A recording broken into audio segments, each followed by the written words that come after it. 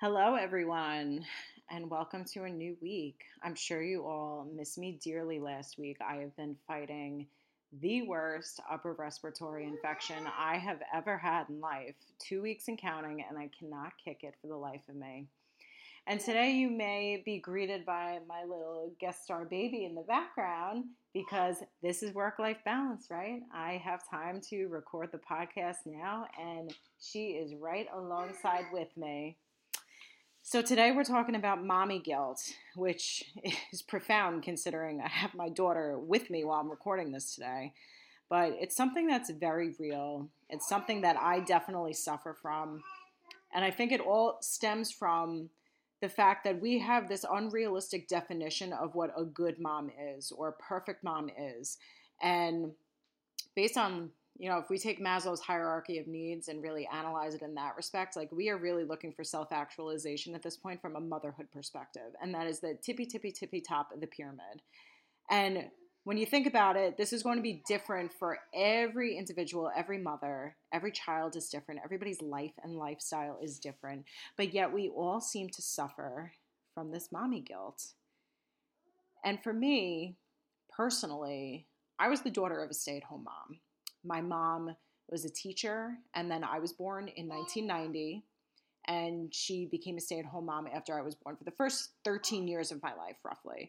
I have a younger brother who's 3 years younger than me, and a younger sister who's 7 years younger than me. She went back to work when we were all a little bit more self-sufficient, right? But while she was home with us, she was with us constantly. And I mean, constant adoration, tender loving care. And I'm not saying that working mothers don't provide this to their kids, but my mom was like really, she was the backbone of everything that we learned. So I was a voracious reader. I was reading by the time I was 3. My brother was doing like ridiculous multiplication when he was in grade school, and the teachers couldn't even understand how he could recite his times tables that young.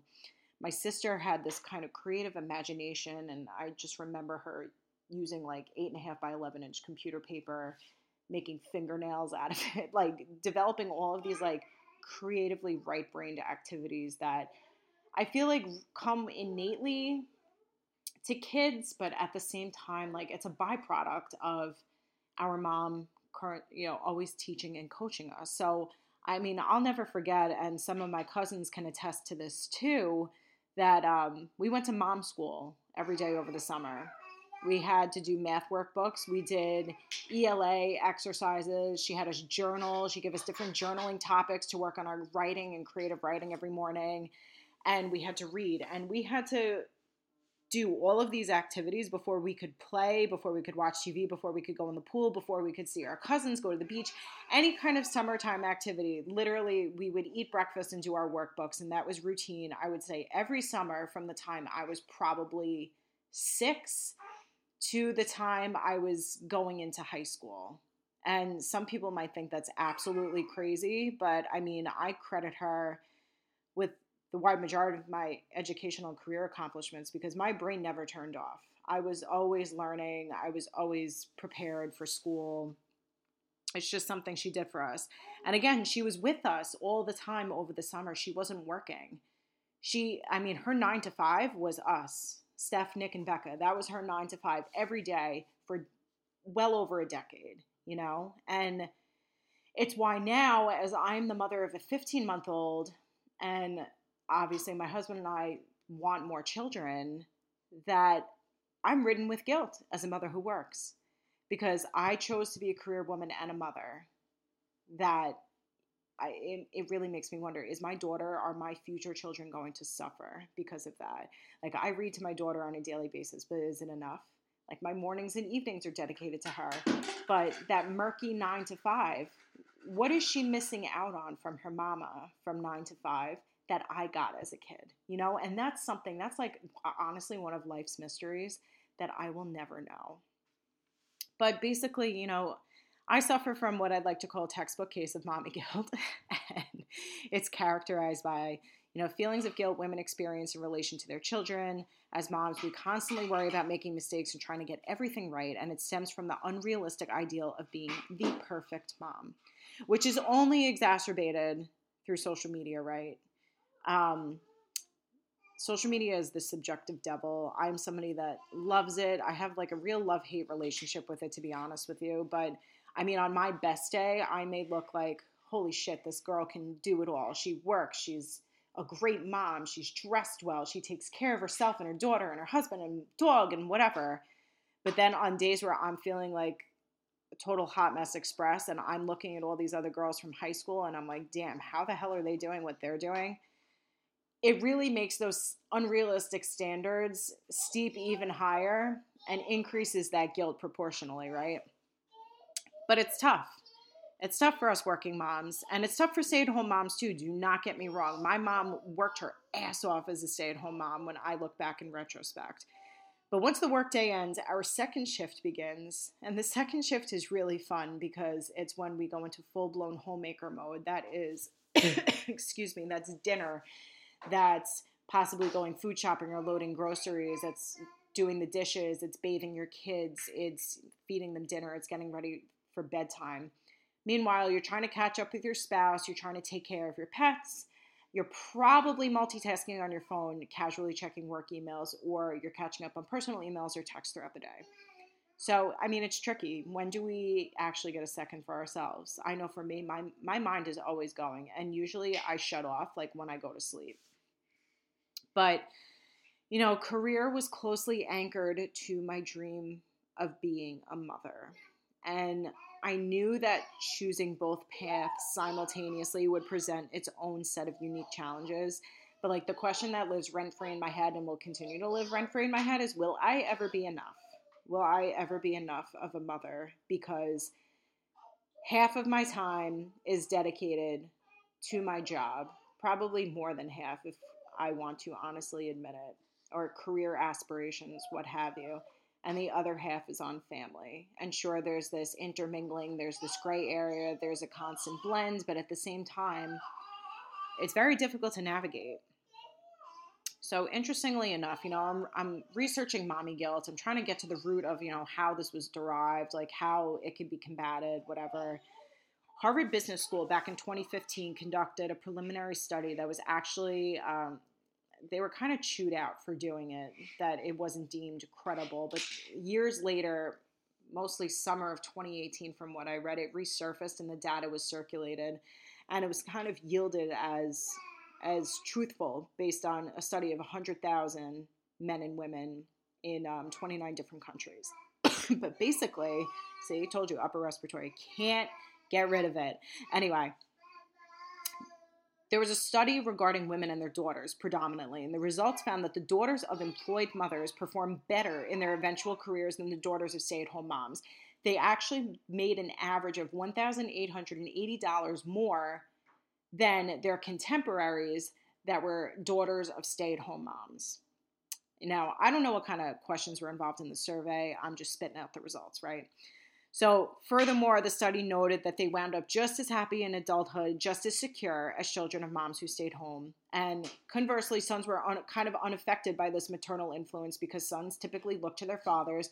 They see their fathers get dressed, grab their briefcase. I'm really dating myself. I'm thinking of my dad in the early 90s and going off to the office, right? Regardless, usually the man in the house works. So this study, in a non-working way, also suggested that adult sons of working mothers spend an extra 50 minutes per week caring for their family members. And maybe that's a result of seeing how ferociously their mothers multitasked. So some statistics regarding daughters, it's very interesting. It said that they're 1.21 times more likely to be employed, 1.29 times more likely to supervise others. They have higher annual gross and net earnings, and they spend 44 additional minutes at work per week. And this is relative to those raised by mothers who stayed at home full time. So interesting, right? But again, the study does not solve for the larger issue at hand, which is truly a mother's guilt. And I think it's up to us. I mean, I'll be the first one to tell you that it's near impossible to remove that phrase from our vocabularies or just simply like redefine it, rework our brains so we think of it differently, or, you know, realize that it doesn't have to exist. In my opinion, I think a mother's ambition is great for the family.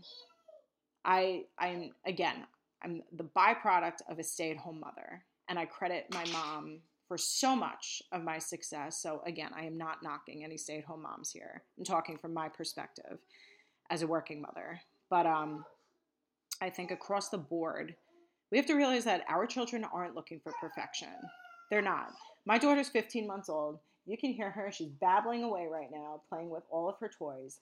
And she is not going to give two shits if I remember to hand make homemade egg cups and zucchini muffins for her to give them for her snack later on today, or if I give her some goldfish in her little multicolored bowl that she loves.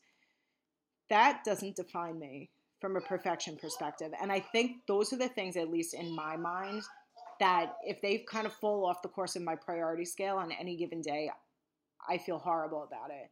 Like, how could I give myself an extra half an hour just to sit on the couch and mindlessly scroll through TikTok when I should be making my daughter's egg cups?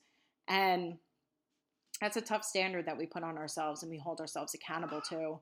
And I think it's natural for working mothers to have that level of accountability because that's how we treat ourselves at work, right? You know, we take full accountability of what we do in the office environment. It directly translates to our personal lives. But maybe it's more about quality instead of quantity, just like anything in life. That an hour of uninterrupted mommy and me time is worth much more than half-assing 8 hours of time with my daughter where I'm sporadically on my laptop, checking my email, checking my phone, fielding phone calls, etc. And then maybe, you know, throwing on Miss Rachel or Bluey for half an hour at the end of the day so I can clean the kitchen and catch up on texts and just kind of get myself together isn't the worst thing in the world because you can't pour from an empty cup. And that's something that I have to remind myself of a daily basis, on a daily basis. In closing, I will say, to come full circle with this, my mom went back to teaching full-time when I was 13. And then later on, she went back to school and she got her master's degree. And this was shortly after I graduated from college. She did this while she was teaching religion. She was volunteering. She managed a household. She raised 3 children. She was a loving spouse, a dog mom, or a dog grandma, if my sister would like to say. And she raced around to all of our activities. My brother played competitive sports all throughout childhood. She was at all of his games. My sister was a competitive dancer. Me, I was an athlete in high school. I was in a bunch of academic competitions. I mean, she was always there, not to mention dropping us at our friends' houses, all of our social activities. And I mean, I can only imagine how crazy life is with 3 kids. Plus you're working, plus you're cooking dinner, you're making sure the groceries in the house are stocked, the birthday cards are sent. You know, I digress. You can fill in the rest of the blanks. So I think about it now at almost 33 with 1 child, and I say, you know, damn, I have no idea how this woman really did it all, right?